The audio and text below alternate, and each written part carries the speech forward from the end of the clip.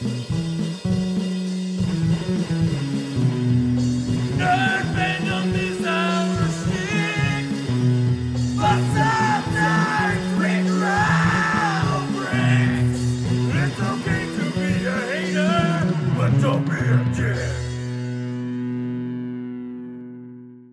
to Fanboy and the Hater, a podcast hosted and produced by Mike Hall and Jim Harris, where we discuss the best and worst in movies, TV, and pop culture.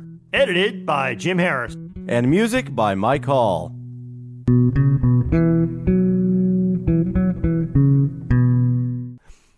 Greetings, podcast fans. This Fanboy and the Hater episode will be a discussion and debate about what I call the Fandom Effect.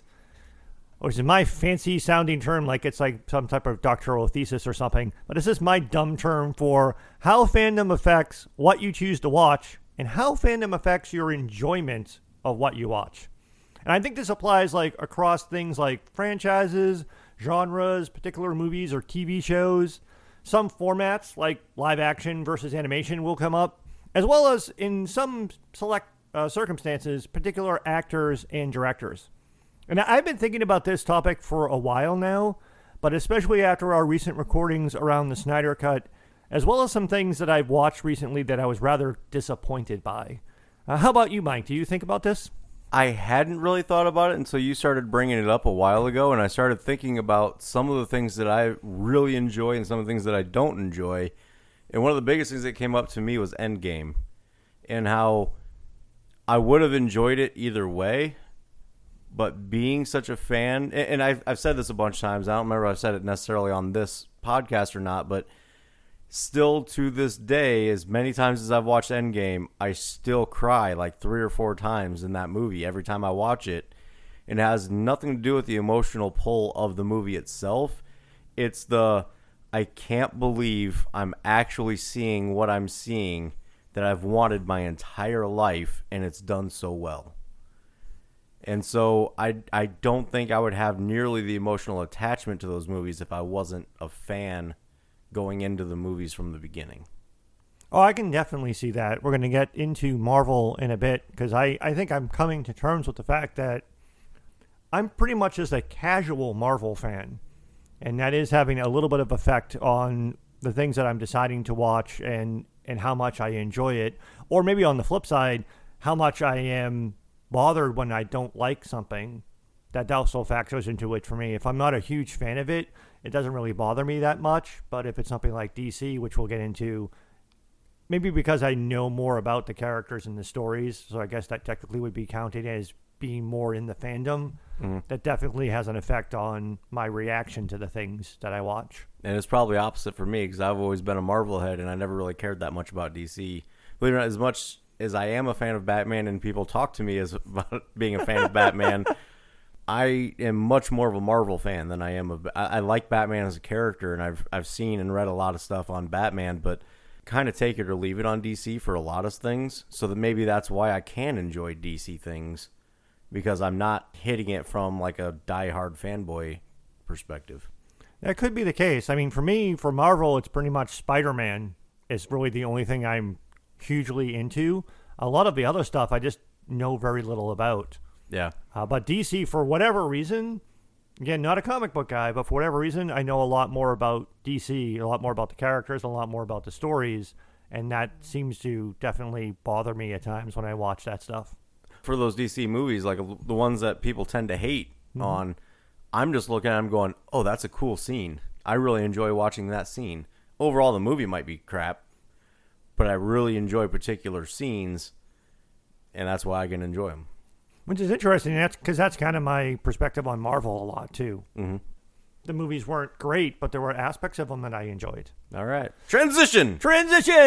Well, since we're, as usual, recording this episode while both wearing Star Wars shirts, why don't we start with the franchise that we have the biggest shared fandom and probably spend the most time with in some instances, and that would be Star Wars. So let's start with it from the perspective of right now, as we're recording this episode, their newest piece of content on Disney Plus is The Bad Batch, the animated series, which I think at this point has had 5 episodes. I was just going to ask, is it 4 or 5 episodes so far? I believe I just watched the 5th yesterday, and I think that was the latest episode. Well, I can tell you at this point, for me on Bad Batch, I can't remember if it was you or Brandon that I had the conversation with, but one of you guys brought up something that's happening in it, and I was like, I didn't even notice that. And that shows how I just don't care.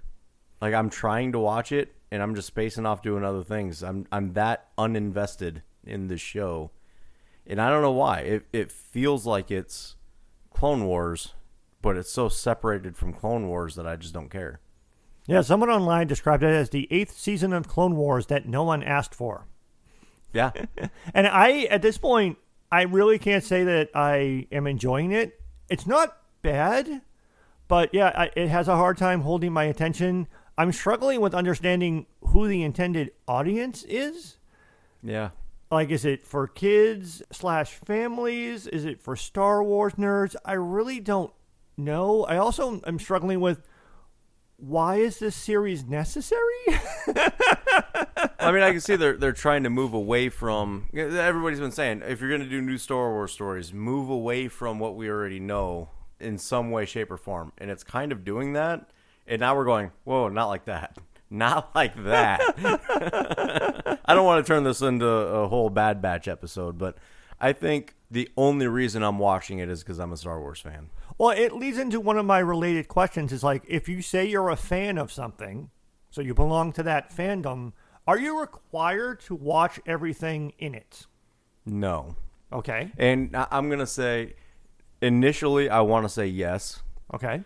But here's the thing. I've gotten into this conversation quite a few times. The people are like, especially when I go to like women that are like, oh, I'm a big Harley Quinn fan.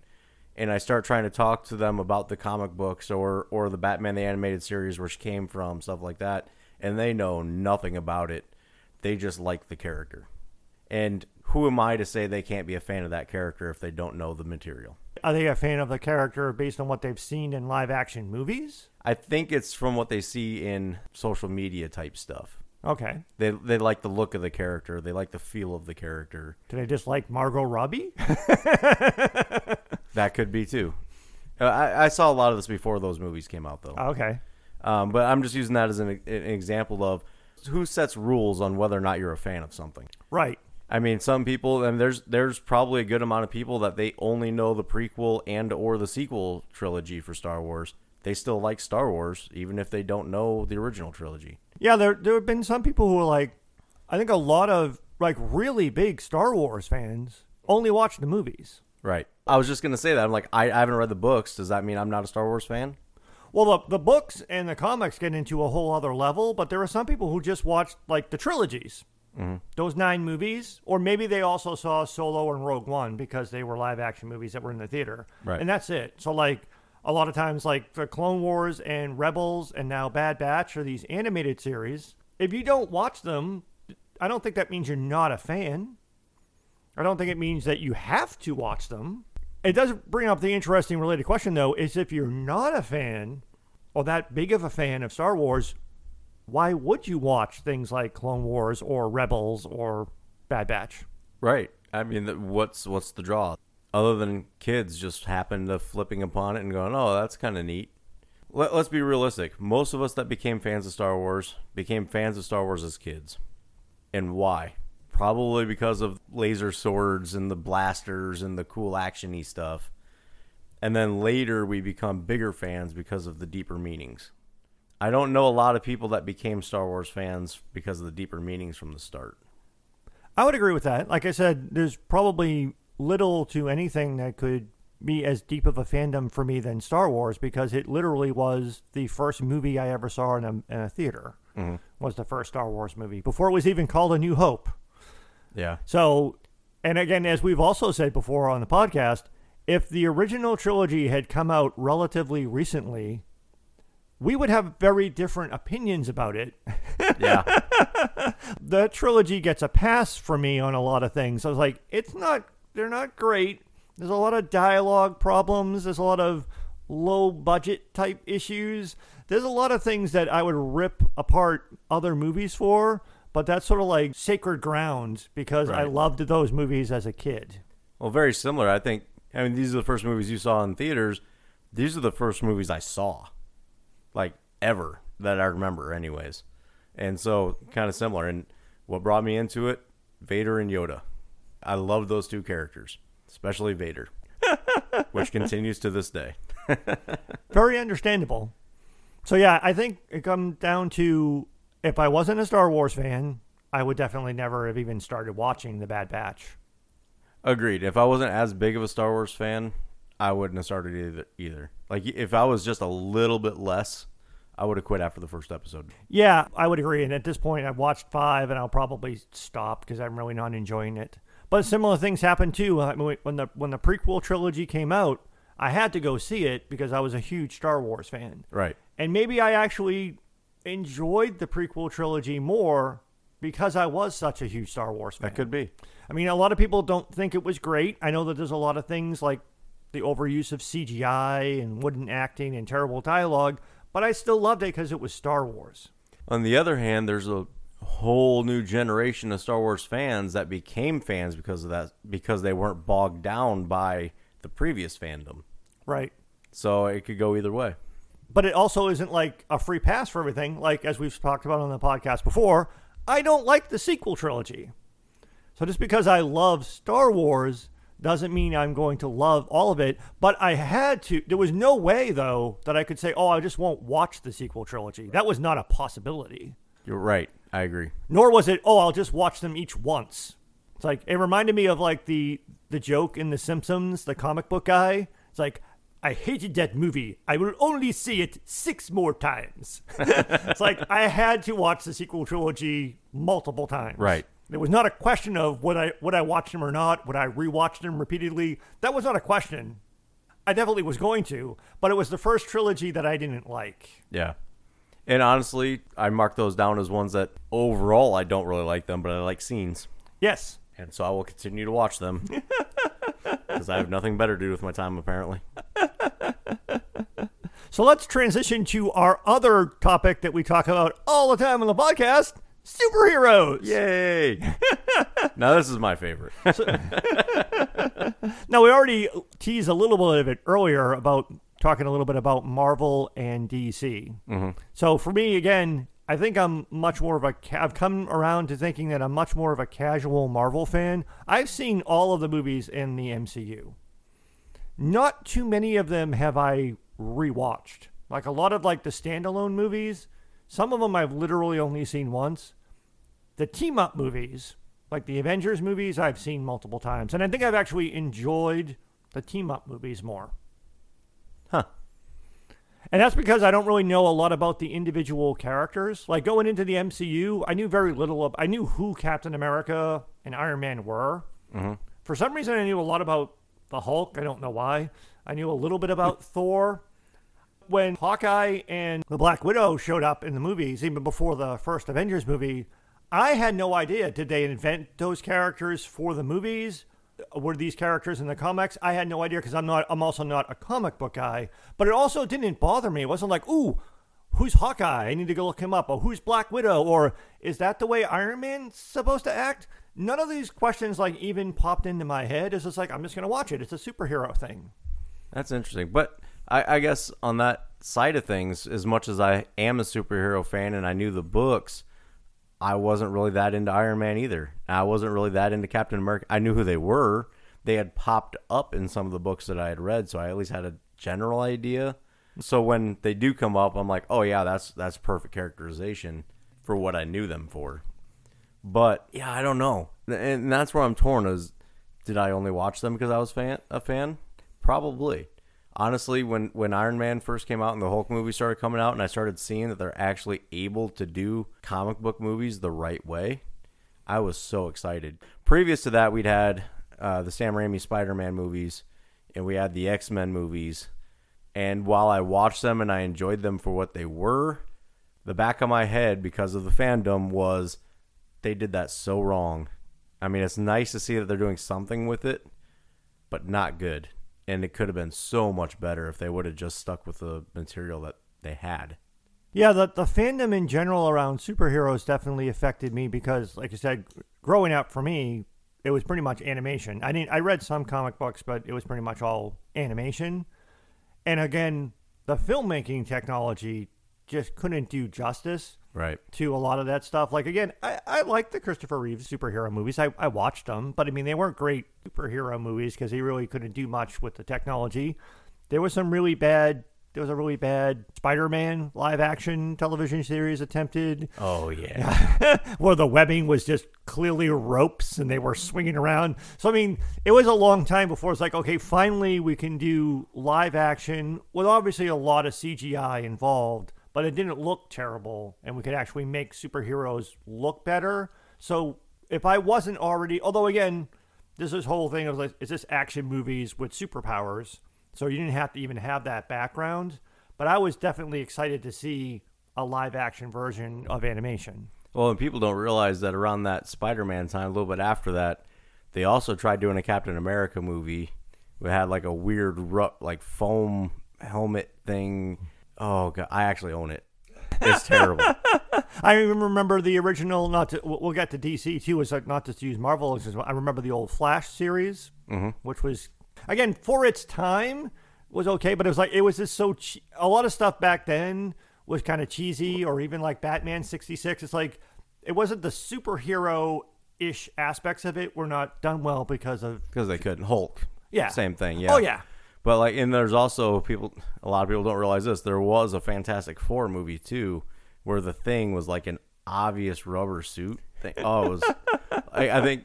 I'm pretty sure that was one that was so bad they never even released it. Like you can go find like set photos. It's bad.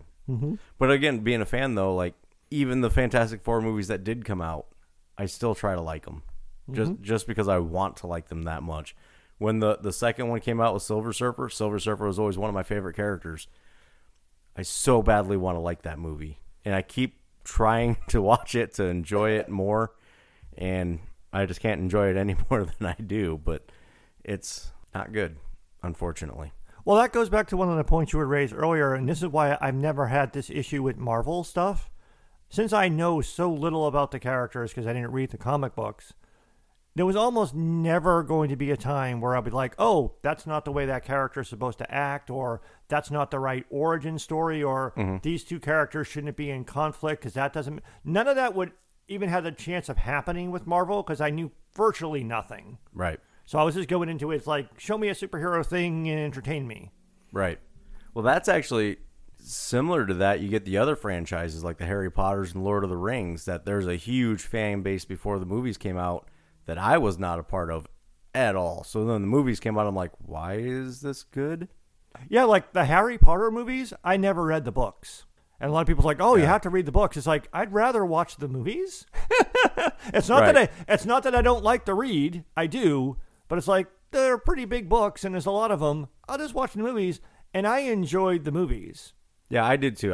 And I never would. And that's another example. It's like, I didn't have a mental image of what Harry Potter would look like or how Hermione would act. Right. Or Harry and Ron's relationship. Is that the right? I had none of that.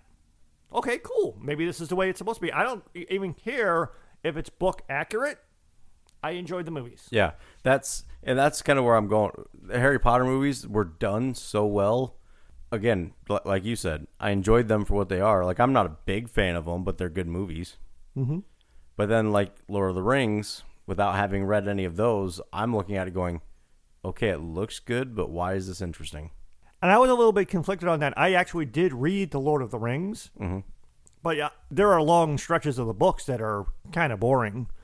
They did and it comes down to, they did a fairly faithful adaptation, and maybe because they were too faithful, it drifted into areas that non-Tolkien fans weren't going to enjoy. And that's why sometimes those movies get frustrating for you and others to watch, because it's like, once you get away from like the action and stuff and get more into the lore, that's appealing to a different fan base. And if you're not a fan of Tolkien, then you're probably going to start to lose interest in that type of stuff. But I think you can enjoy them without having read the books. But I think people who have read the books really love the Lord of the Rings stuff more. Right. And that's where I'm going. I mean, again, it looks cool. I mean, there's parts of it, and even the lore things. I'm like, that's the lore parts of the Lord of the Rings that from what I remember looking at and watching, was I'm like, oh, that's interesting, but it doesn't go anywhere. Right. And why would I continue to watch it if it doesn't go anywhere? Right. And maybe it did in the books. I don't know, but. Well, that also comes back to, too, is the stuff, and some people said this, too, about things that happen in Harry Potter, because obviously in a book, a lot of stuff that's not shown through either action or dialogue can be explained in a book, because you can just read chapters and chapters of, like, what's going on inside characters' heads and what are the other ancillary stories. You're watching a movie or a TV show, it's mainly action and dialogue. Maybe occasionally you get some exposition to explain something, but... Yeah. Everything has to be more visual. Where in a book, you can have a whole chapter that's just like, here's some background information that you may or may not be interested in, but in a movie or a TV show, it would just bore people to death. Do you think eventually we're going to get movies that have like inner dialogue narration a la the Wonder Years? Maybe.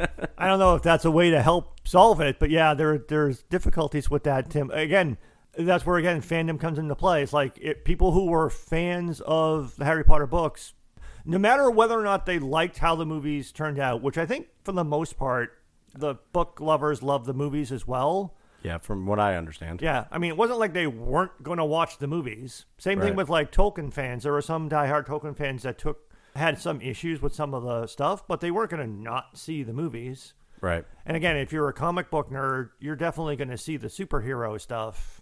But you might get more. I mean, again, the stuff with the comic book stuff, I think, brings up stuff that is more open either to interpretation or doing things differently. Like Harry Potter and Lord of the Rings were fairly faithful to their source material, but their source material was not as diverse and different than the source material for comic books. Like in comic books, there's not one way to do a character. A lot of characters have had multiple iterations over the years where they actually have had completely different origin stories and been involved in completely different types of relationships with other characters and other storylines. Right. So being quote unquote faithful to the story or faithful to the source material, quote unquote, is something that you almost can't really do in comic books. But the thing is, most characters have kind of like a center.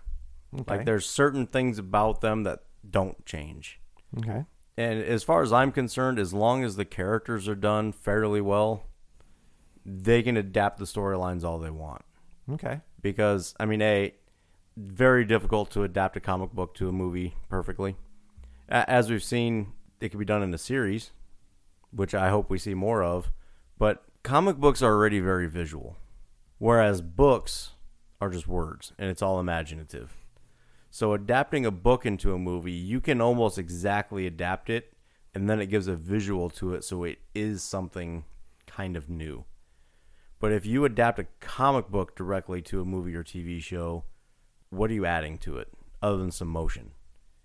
So you have to adapt, you have to change it a little bit, add a little bit of creativity to make it worth doing. I think that's a very important point, and that it is something that you don't get with, like I said, the examples we just used, the Harry Potter and Lord of the Rings stuff. So yeah, because it's already a visual medium, there are expectations for what the characters might look like. And on the other hand, you've also got the diehard fans who are like, why didn't you adapt this perfectly in exactly the way that I saw it in the comic books? It's like, well, why would they? I mean, yeah, it'd be kind of cool to see once, but you've already read it. You already know the story. Nothing's going to surprise you. Well, that's like the thing, though, that seems to be different, though, with comic books, because you brought that up before, too, that if all they do is directly adapt the comic book stories, where's the creativity in that? Right. I mean, the Harry Potter books, I mean, if you read the books, you wouldn't be surprised by anything that happened.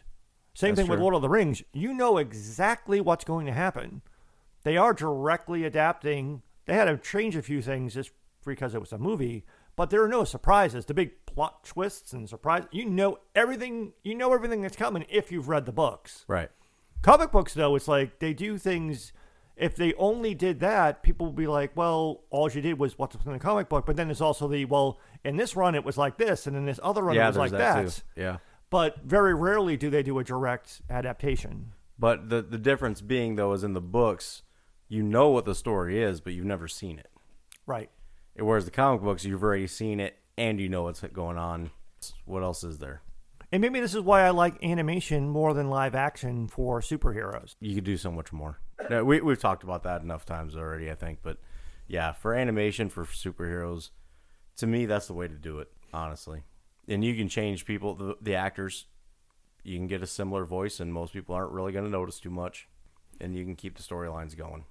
And the physical representation of the characters looks more closely aligned with the comics because it's animation as opposed to the live action character not being exactly the same. Yeah, in terms of like Marvel versus DC, I think I've come down to basically if it's DC, if it's animation, I'm interested. If it's live action, not really. I've really gotten to the point where like so much of their both movies and TV shows, live action, have disappointed me. I'm kind of dialing it back on that. Very much looking forward to the new season of Young Justice and some of the other animation projects from DC. Not all that excited about upcoming DC live action stuff. Definitely more casual on the Marvel side. There are some things I'm looking forward to more than others. I am looking forward to the Loki series. Not so much some of the other stuff like the Hawkeye series. Some of the upcoming movies I am looking forward to as well, but also not really all that excited about some of them either. Yeah. I think at this point, if I wasn't a comic book fan, I'd have given up on DC by now. Yeah. And then there's one other area that I've been trying to ask you for a long time to try to figure out. Why Star Trek? And Star Trek is such a difficult topic because it's an interesting thing because it's reinvented itself so many times. So it's not quite the same thing as comic books, but the original Star Trek series in the 1960s was very much of its time and suffered from not being able to do science fiction in a way on television that looked good because of limited technology. And then it went from the TV shows to movies with slightly better technology, but the same cast and the same type of stories. And then it came back to television, jumping ahead into the future for the next generation. And then we had a whole other cast and new characters that were continuing on the story. And then that launched its own spin-off shows. And then there were movies for the next generation. And then it got rebooted again when J.J. Abrams went back to the characters from the original 1960s version and remade them in movies. I liked those ones. And you liked those ones because those were the ones that were more action-oriented. Yeah, things happened. Right. Which is also why, like, diehard Star Trek nerds was like, I don't really like those movies.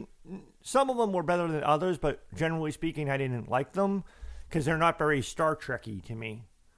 But arguably, though, you didn't need to be a Star Trek fan to watch the J.J. Abrams stuff. I don't know if you would watch the other, just the movies. The series is just too many episodes. We've talked about that before on the podcast too, that it's just too much of a time commitment. But just to like give you like a Star Trek movie to watch that's not a J.J. Abrams one, I don't think you would like it. We should try that sometime. We should, because some of them are definitely better than others. But Star Trek movies, I think, were really largely for Star Trek fans. Yeah. I see it. Other than the J.J. Abrams stuff, which was made for mass audiences. Yeah. I have tried to watch some episodes, and I want to like it. I think it's interesting, but kind of like procedurals like we've talked about before, where nothing's like they're just talking throughout the whole thing. So that's something like I might just put on in the background while I'm doing dishes or cleaning the house or something like that. I'm not just going to sit there and watch it. I'm going to be doing 2 or 3 other things at the same time it's on, and then I'm going to miss half of what's going on that's actually interesting. So, yeah, I don't know. I just can't do it. Yeah, Star Trek has always had a difficult history, too, because it was criticized for having too optimistic of a view of the future of humanity, even though it was set hundreds of years in the future, which is also why it's interesting to me. I haven't actually watched it because I don't have the CBS streaming service that would let me watch it.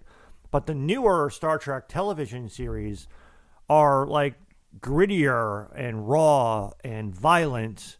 And that was something that was very much not a part of most of the other Star Trek stuff. So even some of the newer stuff that they've done, even on television, is different than what I remember Star Trek being. But the other stuff in Star Trek it's very difficult for people who are not fans of Star Trek, I think, to get into.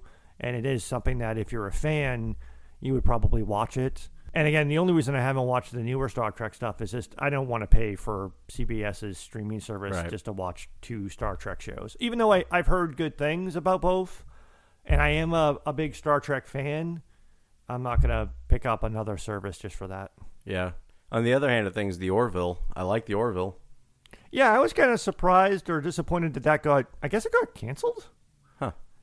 I've been wondering where it went. I've been wondering too, because every now and then it's like, are there not any new episodes? Because I actually, and the Orville is sort of like, the first season was too jokey, because I'm not a huge Seth MacFarlane guy. I get tired of him quickly. Mm-hmm. And the first season was too jokey, but the second season of the Orville actually tried to be too much like Star Trek. And it tried to be too serious and make the show a bit more like Star Trek, even though both seasons actually did have lots of episodes of, they did that on Star Trek. It's his take on a Star Trek episode, who Seth MacFarlane himself actually did appear in front of a camera on Star Trek The Next Generation. So he loves Star Trek. Yeah, that's why he made it. Right. Yeah. It's his view of Star Trek, but I enjoyed it, but I think it got canceled. I'm not sure because I haven't seen any new. That might have been a victim of COVID too. That could be. Possibly. Yeah, it could have been it. But I when I was watching, I was like, oh, it's like Star Trek, but entertaining. It definitely, again, the entertainment component, especially the jokes, you're not going to get, there's humor, but not that kind of humor. But it also goes into why do you watch things? And I watch things to be entertained, to get away from life. Whereas maybe part of what you were watching Star Trek for was the parallel or the hope for life.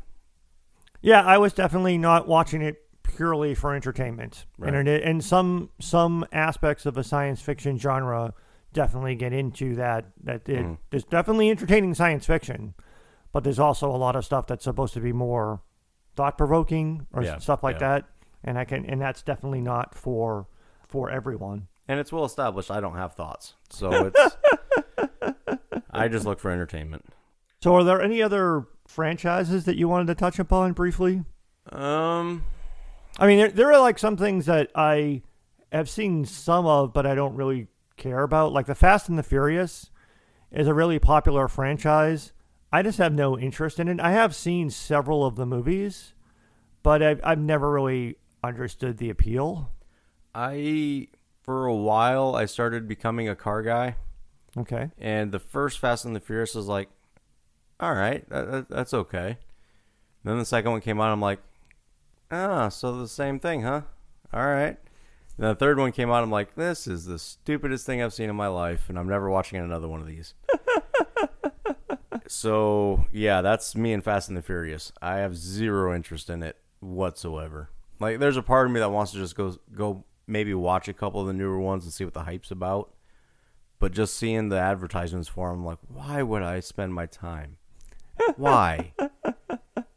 I could be watching superheroes punch each other in spandex. Why would I watch people driving cars? And the only reason I brought that up because it is designed to be entertainment. It's not cerebral movies, but it's just a level of entertainment that I've just never really found very engaging. I don't understand why it's kind of like that. I just don't understand why it's entertaining. Yeah.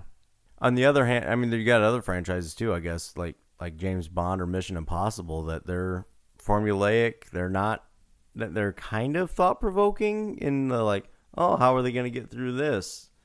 But it's just action shot to action shot. Hey, what's going on? What's the mystery?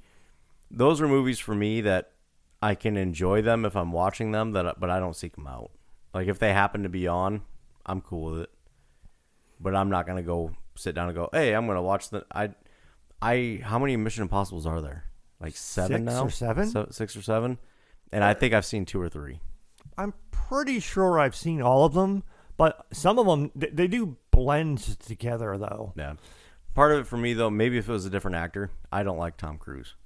And he's one of those actors that can either attract or repel people. Yeah. Because there's like almost like a whole subgenre of Tom Cruise is the best at everything movies, where he's in a lot, where he's the guy who's the best at whatever he's doing. I do enjoy some of the Mission Impossible movies, but they all kind of blend together for me. Mm-hmm. The other sort of spy-ish franchise that goes back even longer than that is James Bond. Yeah. Even though, I mean, Mission Impossible goes back to the same era, but it was a television show, but it got rebooted as movies, so it doesn't go back as far.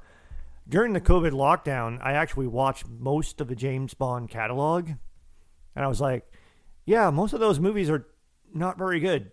Yeah.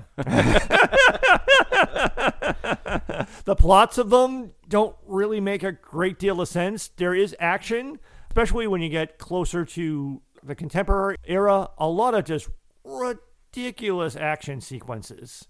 Like Fast and the Furious. Yeah, it's somewhat similar to that of like, let's drive a truck out of the back of an airplane, and then as the truck is falling to the ground, let's have someone drive a motorcycle out of the back of the truck. And then before the motorcycle hits the ground, he jumps and grabs a hang glider. It's like, how can we make this even more ridiculous? Right. So it gets like over the top like that sometimes. And then even like the spy international thriller stuff has like some of the stupidest plots you could ever imagine. But a lot of it just revolved around whoever the current James Bond actor is. Doesn't he look cool? Doesn't he get all the chicks? So it's like, it gets very formulaic. But some of them are actually halfway decent movies. Well, I think they run into issues, too, if they just don't hold up over time. Oh, yes. The older James Bond movies are, yeah. Just like a lot of older movies. Right. Definitely do not hold up well. Yeah. I don't know. Those are...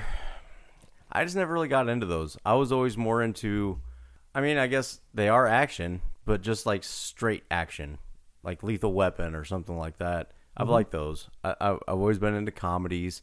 Sometimes I'll like something that makes me think, but there's got to be a lot going on to keep my attention for that to happen. I don't know. There's not a lot of genres that, generally speaking, hold my attention anything more than comedies, really. Yeah, and we've talked a little bit about genres / franchises before on the podcast. Like, there was an era, I mean, it's still happening now because of things like the Fast and the Furious, but there was a while there where Hollywood was kind of a franchise engine. And we've covered Indiana Jones and Back to the Future on the podcast before. There are other things like the Rocky and the Rambo movies were franchises. The Matrix trilogy. Now there's going to be more than a trilogy. So there was for a while there that there were a lot of things, and even like John Wick and stuff like that. So there are some things that Hollywood kind of just turns into a franchise by just keep making sequels. Right. Keep making them until they stop making money. Exactly. But I don't think there's not too many of the ones that I just mentioned that I was like, oh, I have to go see that. Right. Well, but I would say for fandom, though, you're much more likely to watch something if it's a science fiction movie.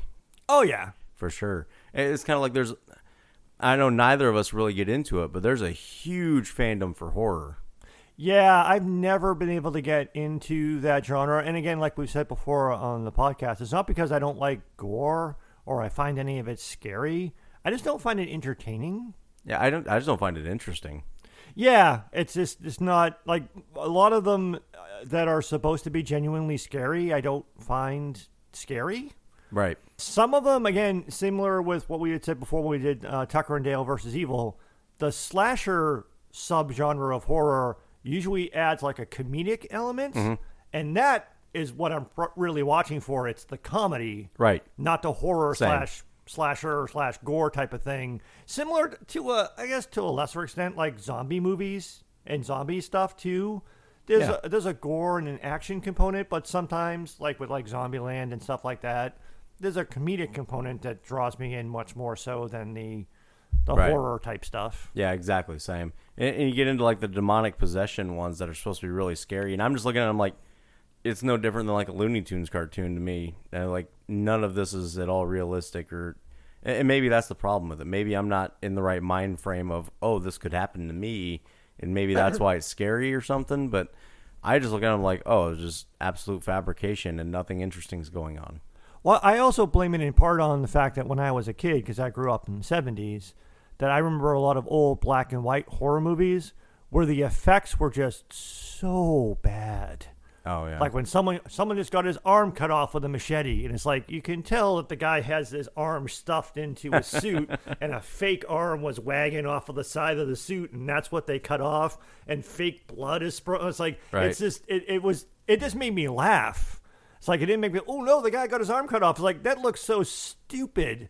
So those horror movies, it's like I couldn't get scared by them. Right. I couldn't get into. It was like, oh, what would happen if someone actually? No, it just looks so dumb. Kind of like the claymation in Clash of the Titans. Yeah, exactly. It was just stuff like that really hurt my ability to get into that stuff. For whatever reason, I did watch a movie called A Cabin in the Woods, which is a Joss Whedon movie.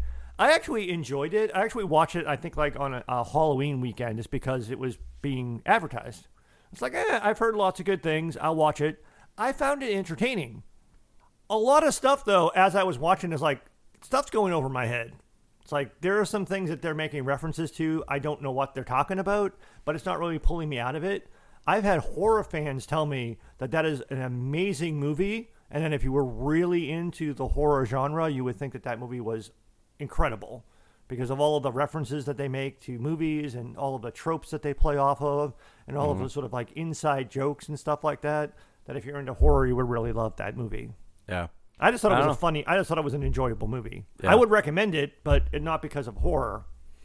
Gotcha. It's entertaining. Yeah, I've heard really good things about it. I just, again, not being a horror fan, I just never really got around to it. Like Ash versus Evil Dead. Comedy. It's comedy. Right. So I liked it. Yes. And then I'm never going to forget the reaction to it when Blair Witch Project came out. Yeah. And it was huge, and everybody was talking about how scary it was and realistic and all that stuff. And I remember some friends and we were, 16, 17, something like that. We rented it. We're watching it at my house. And not 15 minutes into it, and I'm like, this is the dumbest thing I've seen in my life. And they're all genuinely scared, and I just started mocking it relentlessly. Like, I jumped behind the couch, and I'm, like, peeking up behind, like, oh, my God, is it over? Are they going to survive? Just mocking. And they got so mad at me, and I feel bad for ruining it for them, but Brandon was one of them. And, yeah, I don't know. Those movies, the whole time, I guess that's something else that I enjoy about watching movies is trying to think of how they made it. Mm-hmm. In the horror movies, I'm looking at going, it's so easy to make.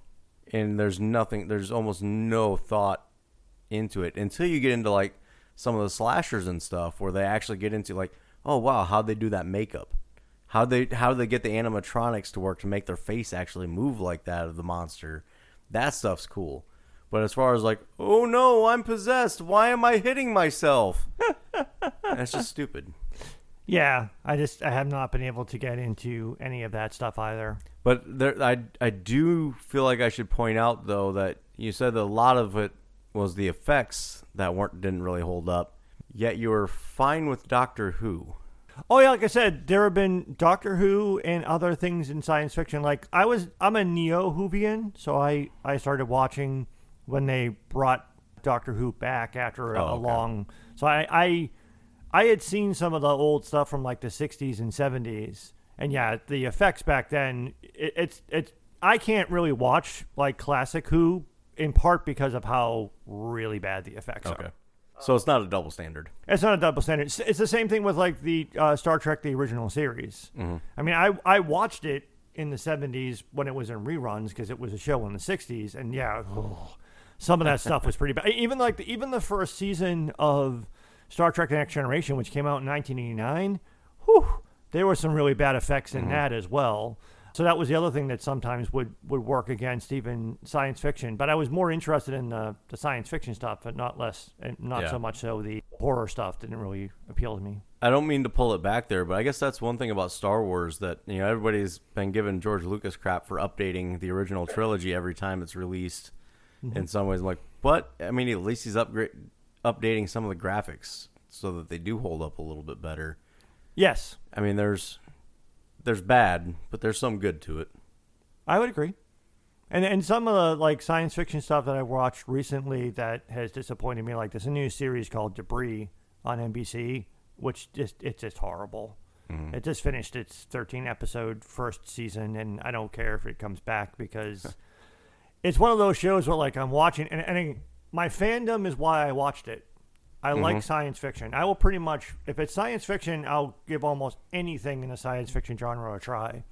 But it's one of those shows I was watching, it's like, is this show actually good? It's one of those shows that, like, really amps up, like, the background instrumental music to really set the mood.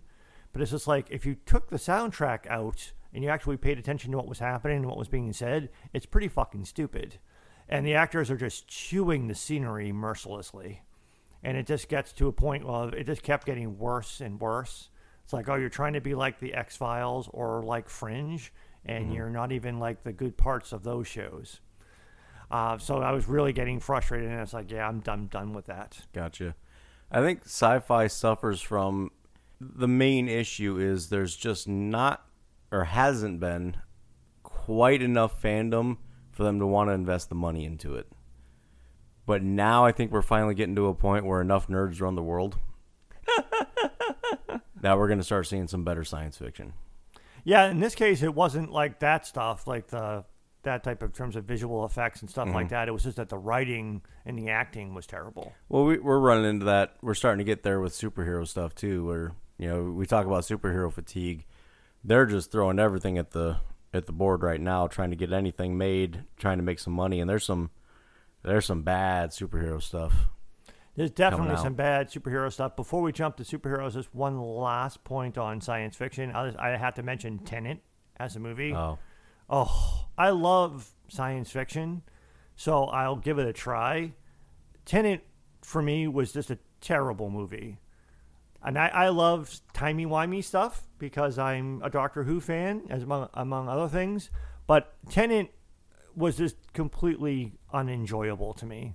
It was such a frustrating movie to watch. Even after you got the gimmick of what they were doing in the movie, it was actually visual. It was not only conceptually, but also visually confusing.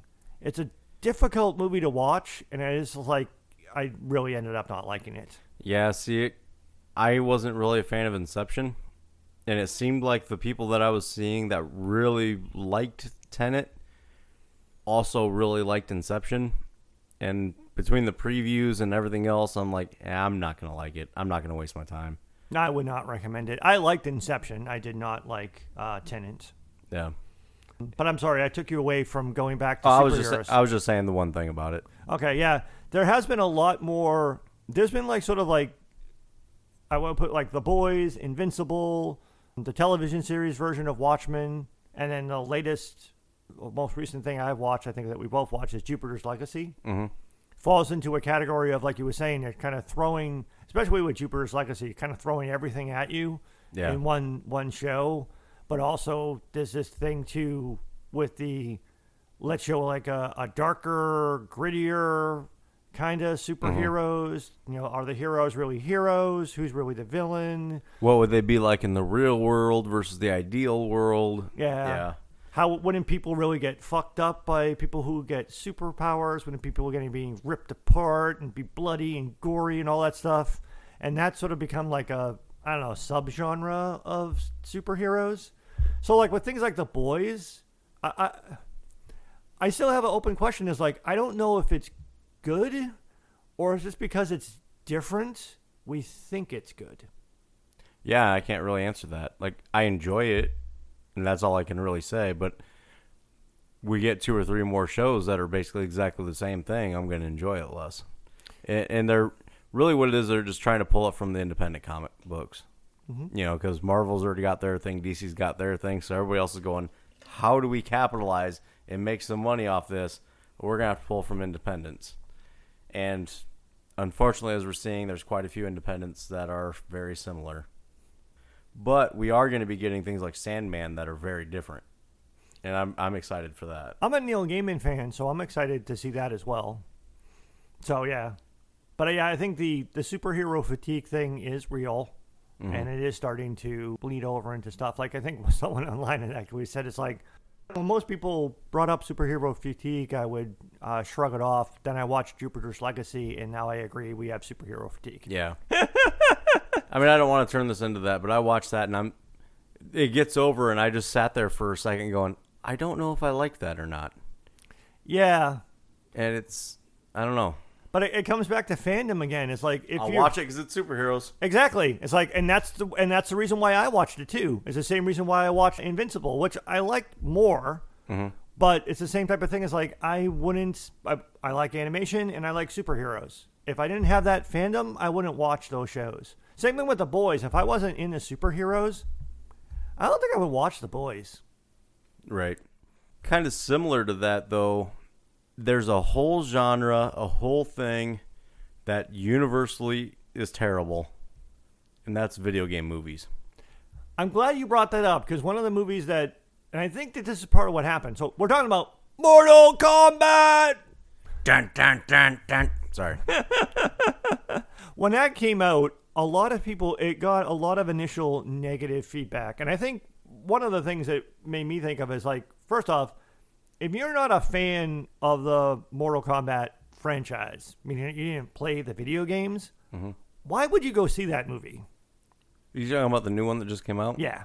Okay, yeah. So, two sides to that. Okay. Why would you watch that movie if you weren't a fan of the video game? Mm-hmm. And then if you are a fan of the video game and you go to watch it, you're pissed off because it didn't really do anything with the video game. Like, there's some references and stuff that are kind of cool that are there. Mm-hmm. The main character isn't even in the fucking game. It's not set up, and like they start to kind of mention like, oh, we'll get to the game thing, but that's going to be later. Now we're just going to do random shit. Sorry, I'm going to stop there because I am a fan of the video game. That's why I put it down as an example. It does cover, I think, lots of different aspects about fandom. Because there were some people, and then part of it was because of the pandemic, it was one of the first movies that people went to see when theaters were a thing again.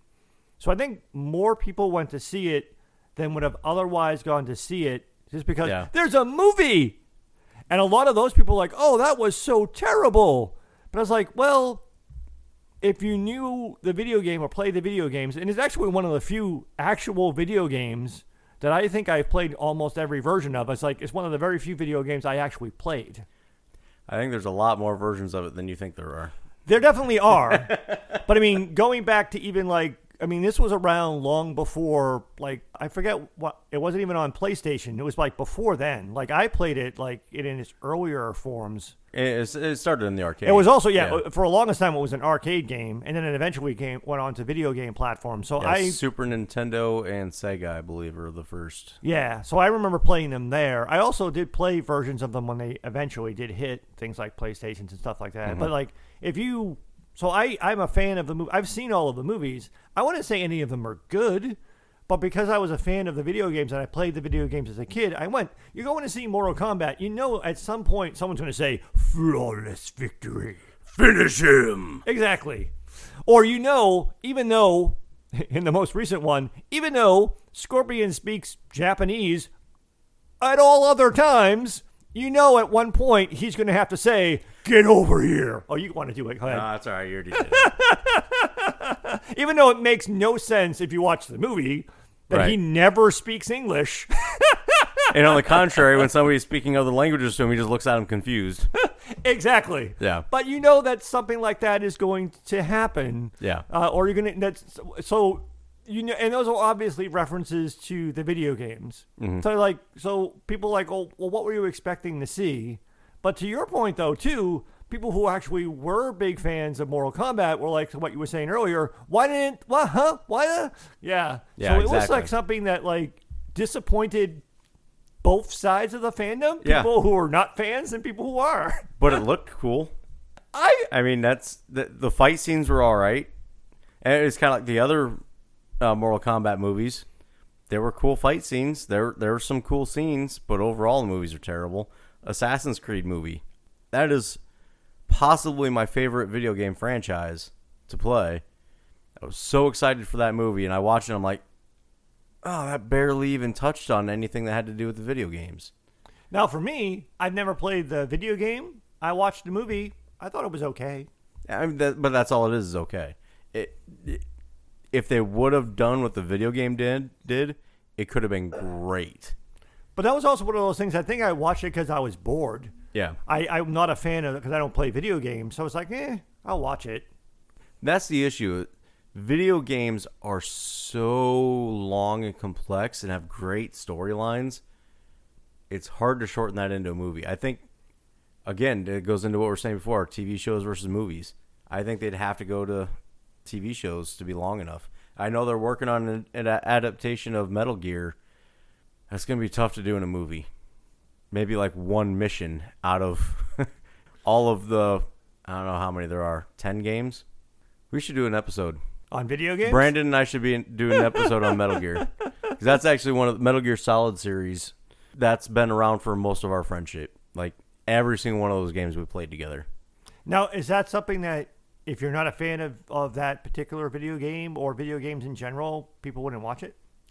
No, that's the thing about it, is it would be great. Because it's like a military espionage game. Like Tom Clancy type stuff. Mm-hmm. So it'd be like Born Identity or something like that. It could go along that route and be really good. And it's the whole series has wrapped around basically like it takes actual historical events and then wraps a little bit of fiction in with it. Okay. So yeah, I don't know. It could be interesting. Yeah, it's one of those things. It's like, I think that's why some people went to see Mortal Kombat. It's just like, well, it should just be like an action martial arts movie, so maybe I'll like it. And it was not quite what they were expecting. Well, it's kind of like you get into Godzilla vs. Kong. Yeah, and of the movies in sort of the monster movie thing, like previous movies like, Kong, Skull Island, and the previous Godzilla movies, it wasn't as good. But generally speaking, it's monster movies. Right. What are you expecting? Are you expecting an Academy Award-winning screenplay? Right.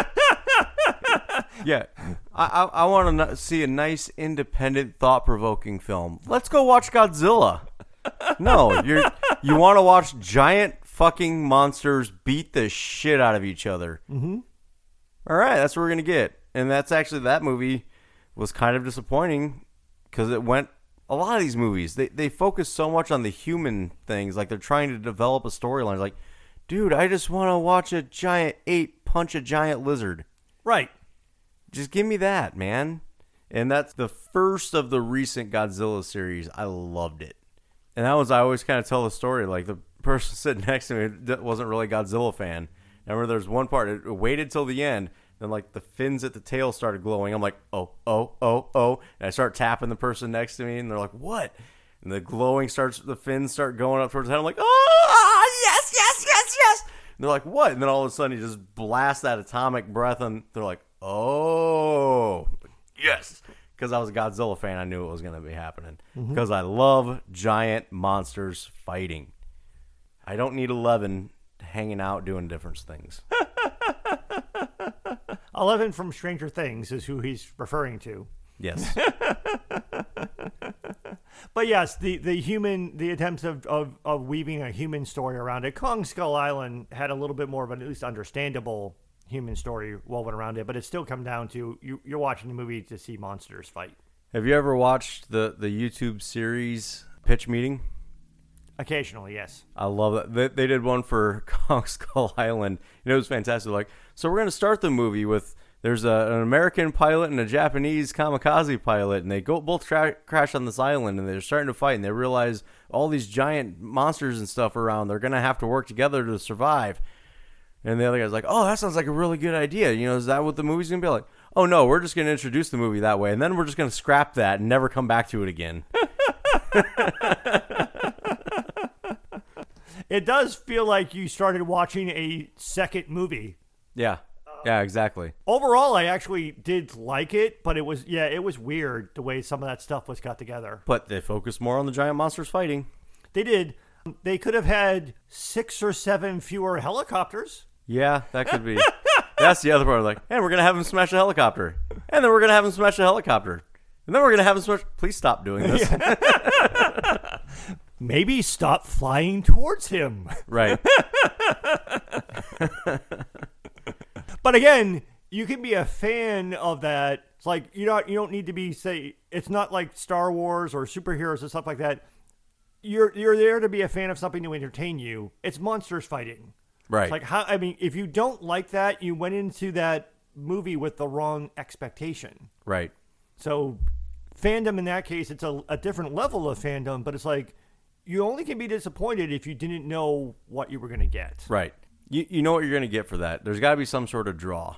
The humans, you're not going to be able to be like, oh, you should come watch Godzilla because the humans in it are kind of cool. Like, no. Giant monsters fighting. Kind of like Game of Thrones. Like, oh, you should come watch the show. Why? Like, oh, we got dragons and boobies. All right, let's go watch that show. I like both dragons and boobies. Yeah, in that case, you have people who were like, oh, I didn't read the books. And then you have people who read the books and wanted to see it, made into a story. But it's also for the general audience. As we said, I would say tits and dragons. Yeah. What's Game of Thrones about? Yeah. And I know that when it came out and it started getting popular, people started like, oh, there's this book series that got adapted into this really cool show. I'm like, what's a book? I don't. Why would I care? And they're like, it's got boobies and dragons. I'm like, oh, yeah, okay, I'll check that out. Loved it. It was a great show. But again, why else would I have watched it? I didn't know the books. Mm-hmm. And I guess that's another fandom that's, oh man, it's vicious because parts of the series that were directly adapted from the books, everybody says is fantastic. But then when they ran out of source material, it started to suck. I didn't know the source material, so I didn't really notice a whole lot of a difference. I noticed it mostly in the final 2 seasons. But yeah, the first 4 seasons of Game of Thrones were largely driven by source material, and then they started to drift away from that. But the last 2 seasons, especially for a variety of other reasons, showed both a drop-off in quality and probably a drop-off in the showrunner's interest in continuing to do the show. But yeah, in that case, once they got past the books, because they also had somewhat reasonable expectations that there would be more books that they might be able to draw on. Who knows? Yeah. Whereas you have something like The Walking Dead. Was a full comic book series done before they did the show? I don't think so. Okay. I think they stayed ahead of it. They kept going. But towards the beginning of the series, they really closely adapted it. And then as it went on, they stayed fairly close, but they kind of stepped away from it a little bit more because they started introducing characters that weren't in the books. Like, actually, Daryl was never in the books. Oh, okay. But, I don't know. They did a good job of adapting that in a way that if they had directly adapted the books, it probably wouldn't have worked live action. So they had to do something. And obviously, they did some stuff right because that's one of the biggest franchises ever. True. Although I still don't quite understand why the spinoff is essentially the same show. Me too. If I ever come across somebody that's seen it, I'll ask them. But then again, it's the same type of thing. It's like, if you don't like The Walking Dead, why would you watch Fear of the Walking Dead? Right. But I don't think you have to say, because I watched The Walking Dead, I have to watch the spinoff too. I don't think that that's necessarily required. Well, me being a completionist, and I only watched like 3 episodes of Fear the Walking Dead, I think that tells you everything you need to know. And then there is sort of like, I guess, the offbeat fandoms, or things that are kind of designed from the outset to maybe not be for everyone, and they create a different level of fandom. Like, so things like, to stick to animation first, like things like The Simpsons, Family Guy, and South Park. Mm-hmm. So right off the bat, you have it's animation, which is not for everybody, but it's not cartoons. Every time I try to say it's adult oriented, it makes it sound like I'm trying to describe porn. Heavy metal. So those are shows that, Simpsons is probably more mainstream than the other two. That's one I wasn't actually allowed to watch Simpsons when I was a kid because it was quote unquote too crude. And then Beavis and Butthead came out, and I'm like, are you sure I can't watch Simpsons? Family Guy came out. South Park took it to a whole new level. And I don't know, it just kind of started a trend. And then there's that whole Adult Swim trend of animated things that were for adults. I think it just kind of goes into, there's some people that just can't get past the fact that it's animated. Yes. And then the comedy styles, you either get it or you don't. Yes. And if you get it, it's genius. If you don't, it's terrible. Like Cannibal the Musical. Oh. You knew I was going to bring that up eventually. Because again, to me, I mean, same as South Park. To me, it's genius because it speaks to me. But I totally understand why it's terrible to everybody else. And apparently it's terrible to a lot of people because almost nobody listened to that episode. Yes, I think it's one of our least listened to episodes, which I completely agree with. I don't. Everybody should listen to it. But yeah, there are those things that are only going to draw a certain fandom to them, and it's a very much if you watch it, you love it. It's not something you're going to watch too much casually, maybe. Yeah, and there's live action ones that are kind of like that too. Like I know there's a quirkiness to the New Girl that a lot of people love, but then most people don't.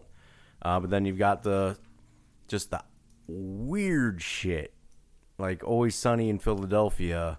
The League, I think, is up there. I never really watched The League, but from what I gather of it, you either like it or you don't. Yeah, I mean, The League is if you really like fantasy sports, because that's basically what The League in The League is. But yeah, it gets weird, but it's very much if you like fantasy sports, which I play fantasy sports, it's hilarious.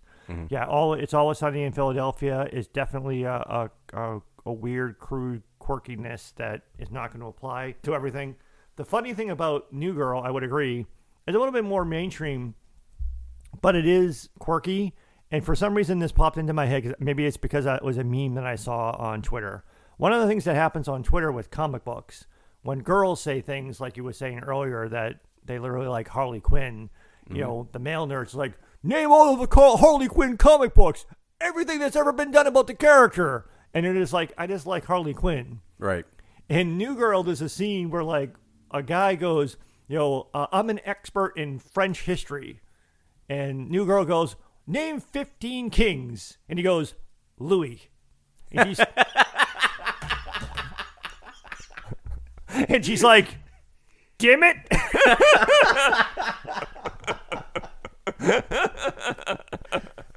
Sorry, I don't think you expected me to react that way. But she was like, I really set the bar too low. But they were making fun of that same thing. It's like, oh, I love this thing, or I know a lot about this thing. It's like, prove it. And I think that one, though, New Girl in particular, the quirkiness comes from the actress is quirky. Yes. Any other actress there, A, it probably wouldn't have gone over as well as it did, or B, it would have just been so mainstream, it would have just blended in with everything else. Agreed. But she adds a level of quirkiness that makes it interesting. That's Zooey Deschanel? Yeah. Yeah, she is definitely a unique actress in terms of most of her roles are usually around a quirky type character. And in a different genre, an actress that defined the role and made it amazing is Marvelous Miss Maisel. I could not recommend a comedy show more than that one. Especially if you like stand-up comedy. And maybe that's why I loved it so much, because I do like stand-up so much. But, man, that show's fantastic. Yes, incredibly funny show. It deals with issues, like actually deals with issues. It brings up a part of that time that nobody really talks about too much, and like what it would actually be like living in that time. And it's hilarious. The show's got everything. And also, part again to the stand-up comedy thing is like, what's funny? What type of jokes can you do? Mm-hmm. Like if you're a female comedian or a male comedian, how blue can you go in terms of what topics can you talk about or not talk about? But it's also funny too. Right. So it works on all levels. But I could definitely see that if you're not a fan of stand-up comedy, you might not get into that show. Right. Another show that just popped into mind, I don't know if you've ever seen Arrested Development. I have not. It is a weird show. I do like it, and I like a lot of the actors who are in it. But it's another one of those shows, like if you get it, it's funny, but it's not for everybody. Mm-hmm. But I think it's also it's a setup of a fandom of they know there's things that are set up to try to attract as many people as possible. Mm-hmm. And there are other things that's like we're gonna aim at a niche, and we're gonna see if we can do that really, really well. And some shows like that, like Arrested Development, would fall into that category. So I guess for fandom, I mean, there's groups like people that liked Simpsons, probably also liked Family Guy, probably also liked South Park. People that liked Always Sunny probably also like Arrested Development, I'm guessing. I would guess that. There's probably groups like, I've never seen them, but I kind of put them together, like Mad Men and Suits, maybe. Maybe put Breaking Bad in there, too. Probably have similar fans. Yeah, there are shows like that sometimes there's shows that, like, I think you're, like, supposed to like. Like, I watched Breaking Bad. It was good, but I didn't understand why people thought it was that good. Same thing with Mad Men. It was good, but I didn't think it was that good. Right. So there are some shows that almost have like a snobbery to them. Like you're supposed to like them because this is such a great show, because you're supposed to get why it's such a great show. Well, again, I think it has to do with fandom, though. Certain types of people are going to like those, and those types of people also happen to be critics. Yes, I would agree with that. And so that's why we're supposed to like them, because the critics say we're supposed to like them. And I guess for me, that's actually a reason why I didn't watch them, is because I looked at them. I kind of looked at what it was and who was talking about how good it was, and like, I'm probably not going to like it. So I just didn't bother. It's like another show called The Americans, which I really liked. I mean, to describe it, I mean, it's set in the 1980s. It stars Soviet spies pretending to be an American family. So it's basically very much about, and it's set right before the fall of the Soviet Union. So it's political, it's cultural, it's a period piece, it's spy-ish. It's not for everybody. It's a slow burn, so some people might find it frustrating. It co-stars Kerry Russell, who I like anyway. To the Game of Thrones reference, if you want to see her naked ass a lot, her butt's in the Americans a lot, as is Matthew Rhys, the actor who plays the male lead as well, too. But it's a very well done show, because one of the things that they do frequently in the show is they're spies who use sex as part of their espionage. So they do Whipping people. I'm trying to think. Seducing. I couldn't think of the word seduce. Seduce. Yeah, I don't know what my arm motions were making it look like I was doing a bullwhip or something. I was just trying. There's a word. It's like, all right. I can't think of what the word is. BDSM. I was not really helping Mike with helping me get to the word. I was there's a lot of like using seduction as part of the spy I've never craft. used a lasso for seduction, but hey, to each their own. So that's why there's a lot of like sexual situations in it, not because it's gratuitous, because it's kind of part of the show. But it is definitely not for everybody. It's like I said, it's slow, it's political, and it's, again, people who watch it, who like it, really like it. I do, but it's not something that a lot of people have seen or would probably enjoy. It's been on my list of trying to watch for quite a while. I just keep putting it on the back of the list because of the slow burn side of things that I'm not sure if I'll be able to get into it. I mean, it does some good stuff, but yeah, it's a show you got to be patient with. But I kind of also rank it up there where I'm probably kind of like Orange is the New Black. It got really popular, and it probably shouldn't have, but then it tackled some pretty interesting things. So I actually ended up liking that show more than I thought I would. I stopped watching. I got tired of it. It got fairly repetitive. But, I mean, the last season, though, I mean, they brought up some really good social points in that. Somewhat political, but mostly social points in that. I could see that. Well, since I brought up Kerry Russell, are there some things where, because this doesn't happen very often for me, but are there like actors that you're a fan of that would draw you to particular things? Okay, I'll give you an easy one. Kristen Bell. Yeah. Yep. Yeah, I mean, there's the only reason I watched Veronica Mars was to see what she did with it. Agreed. I would argue that neither one of us were in the target demographic for Veronica Mars. Right. I also watched it after it was off the air. I mean, before they made they made another season of the show, but I went back and watched it long after it was already, not long, but after it was already over, because I wasn't in the target demographic of the show. Right. But I like Kristen Bell. Not only because she's attractive, but because she's a very talented actress. Right. So I was like, she would make that show interesting to me, where if it was any other actress, probably wouldn't even have bothered. She's one, I mean, she's so gorgeous, she catches my eye all the time. But then for a long time, I didn't realize it was the same person. Because she's so good at acting. Oh, gotcha. I could see that. Yeah, Yes. so like my initial, it was actually Heroes, was the first time I saw her. Oh. And I absolutely fell in love with how she looked and everything, and she did a good job. But I'm always of the opinion, I can't judge acting based on one thing, because I don't know if they're actually acting or if they're just being themselves.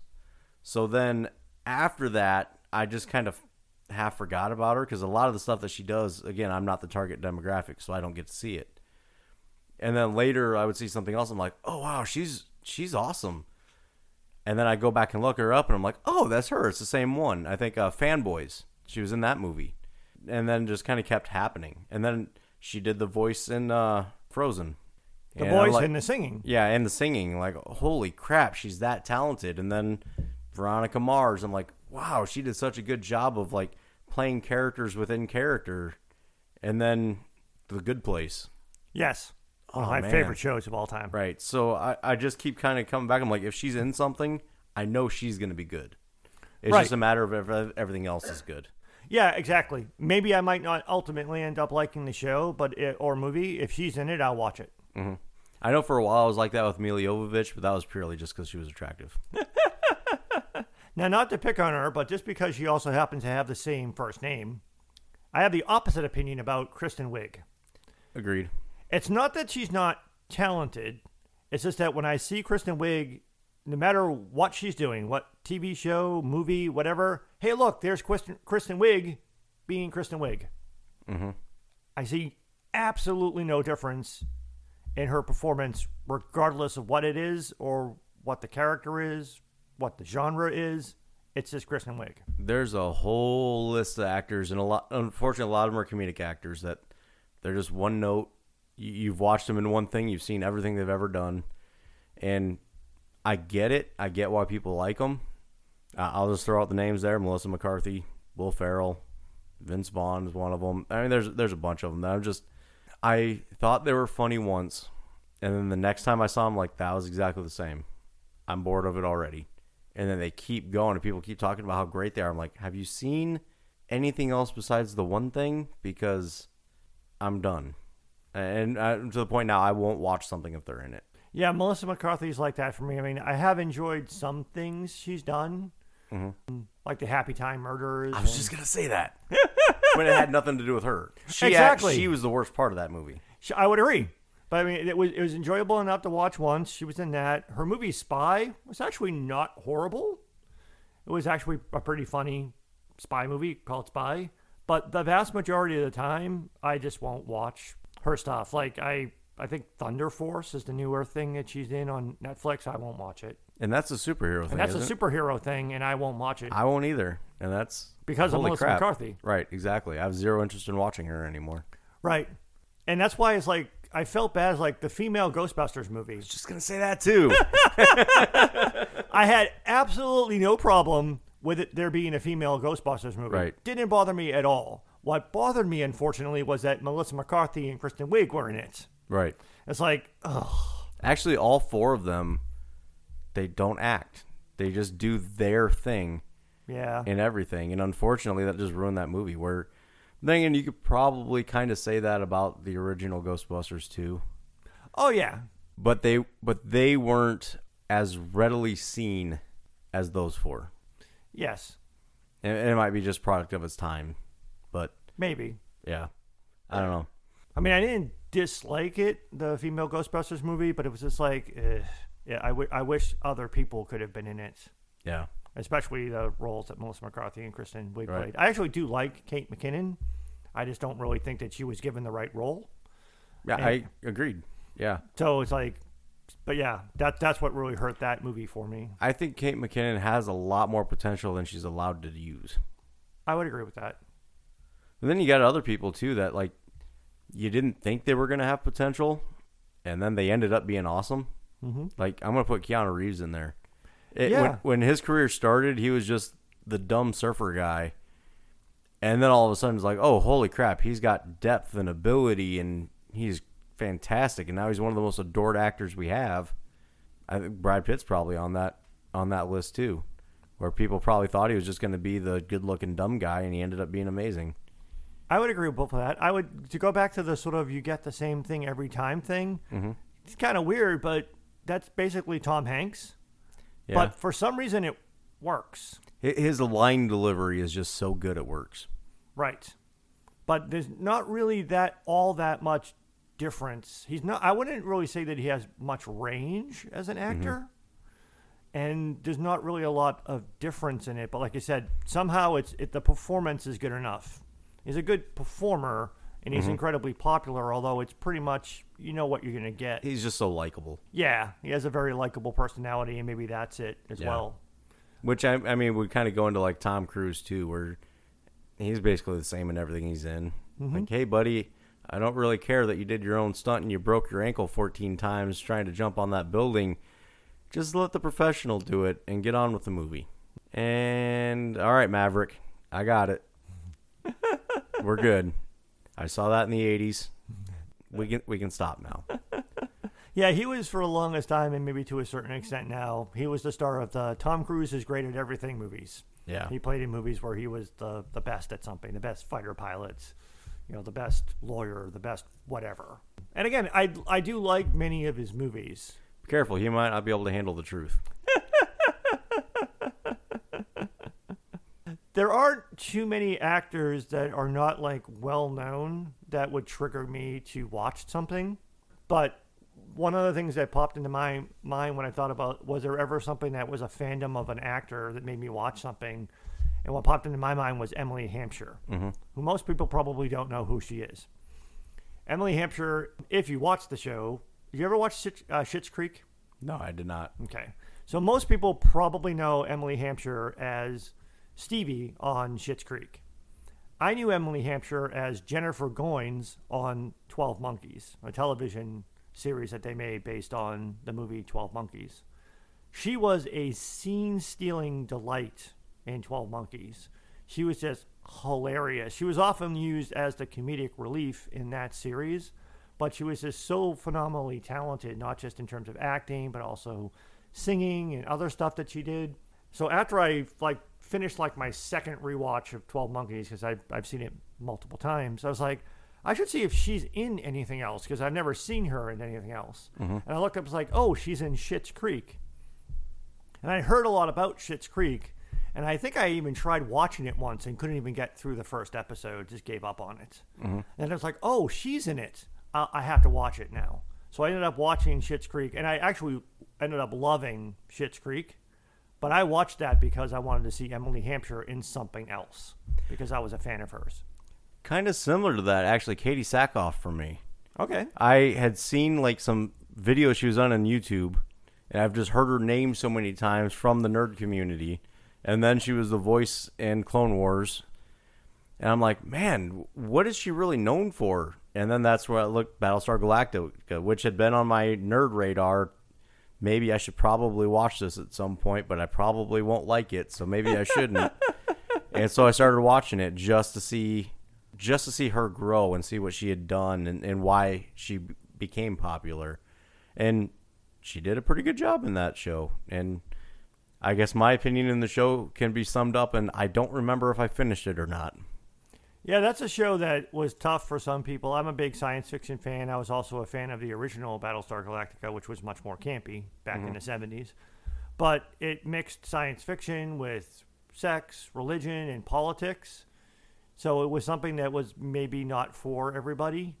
And it also alternated between conceptual and action and stuff like that. So it was a tough watch, but I enjoyed it. It was only 4 seasons, so I really enjoyed it. But yeah, Katie Sackhoff, that was probably, almost definitely the first thing I had ever seen her in. But I watched that when it was new, when it was live, week to week type of stuff.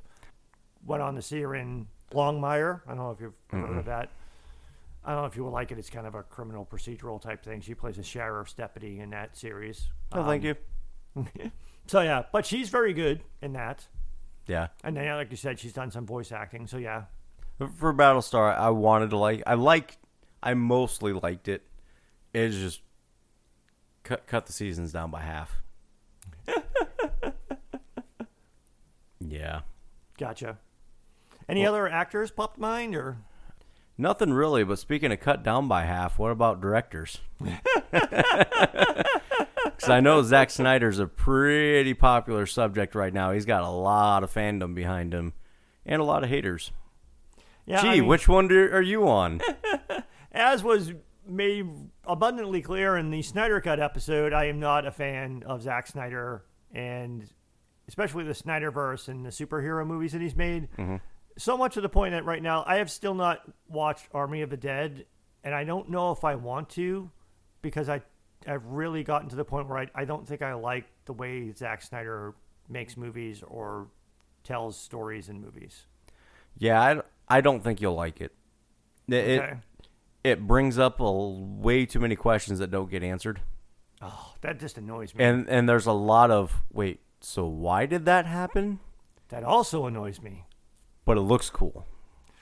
And that's the thing I think that he's probably known for. Yeah. See, I don't often follow who the director is. So I later found out that I am more of a Zack Snyder fan than I thought I was. Because there's a bunch of stuff that he made that I liked that I didn't know he made. Like Sucker Punch. Most people hate that movie. I really liked it. I thought it was interesting. I thought it was... The things that people didn't like about it that didn't make sense, I thought were kind of cool to watch. Okay. It made just enough sense to me that I could make it work in my head. So I kind of liked that one. And Watchmen. I liked Watchmen. You know, his DC stuff. He did what did he do the movie? Yeah. Okay. I actually did like that one. Yeah, I think so anyway. To your point, it's like I usually do not pay attention to who the director is. Right. I was forced to because of the Snyderverse. Yeah. And I think my bitterness over that is why but from what you just described, I don't think I would like Army of the Dead. Yeah, probably not. I mean, it's action shots, which he's great at, and that's pretty much what it is. There's been word that he might grow that into some sort of franchise, which, okay, maybe. We'll see, but I don't know. It's just some action shots.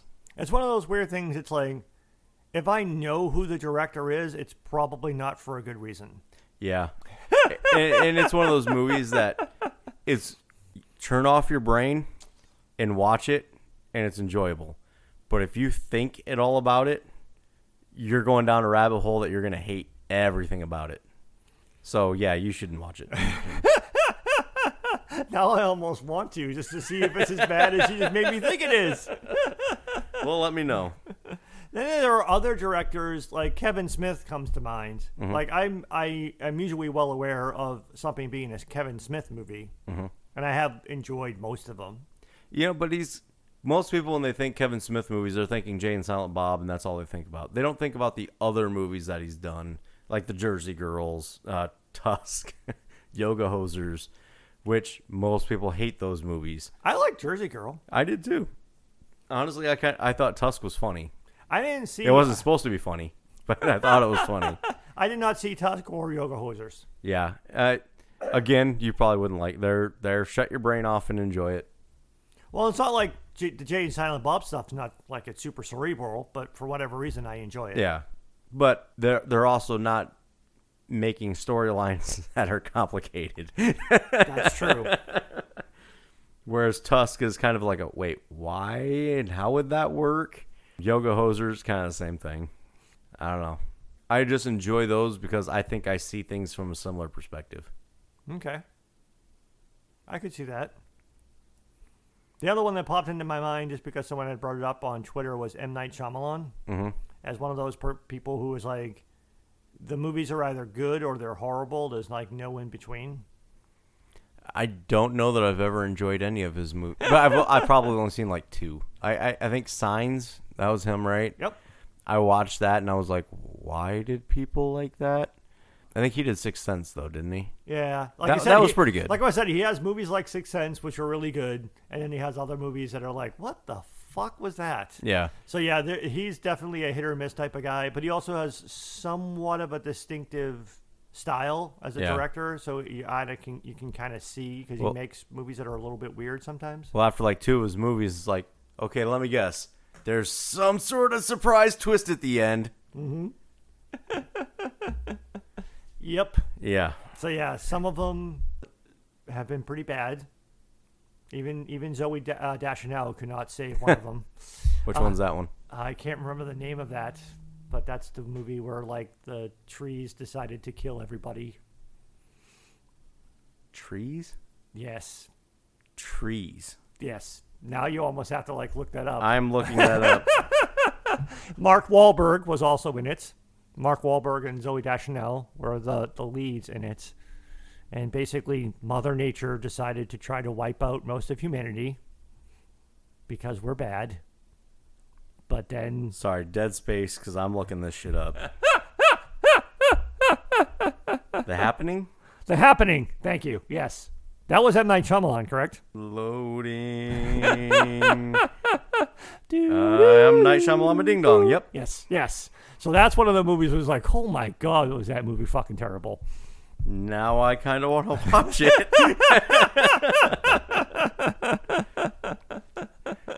But yeah, that's one of those people who's like, yeah, you kind of know. But like, there are movies like The Sixth Sense that were phenomenal. Mm-hmm. But there are so many of his other movies that were just really bad. On the opposite side of that, you got like a Joss Whedon that's known for making everything just very likable for the general audience, no matter what it is, it seems like.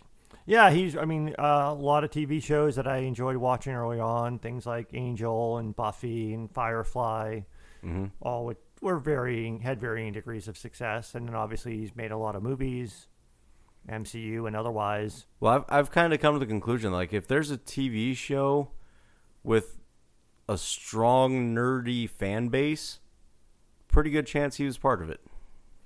Yes, in one way or another. Yeah. Like his recent series that I've watched, The Nevers on HBO.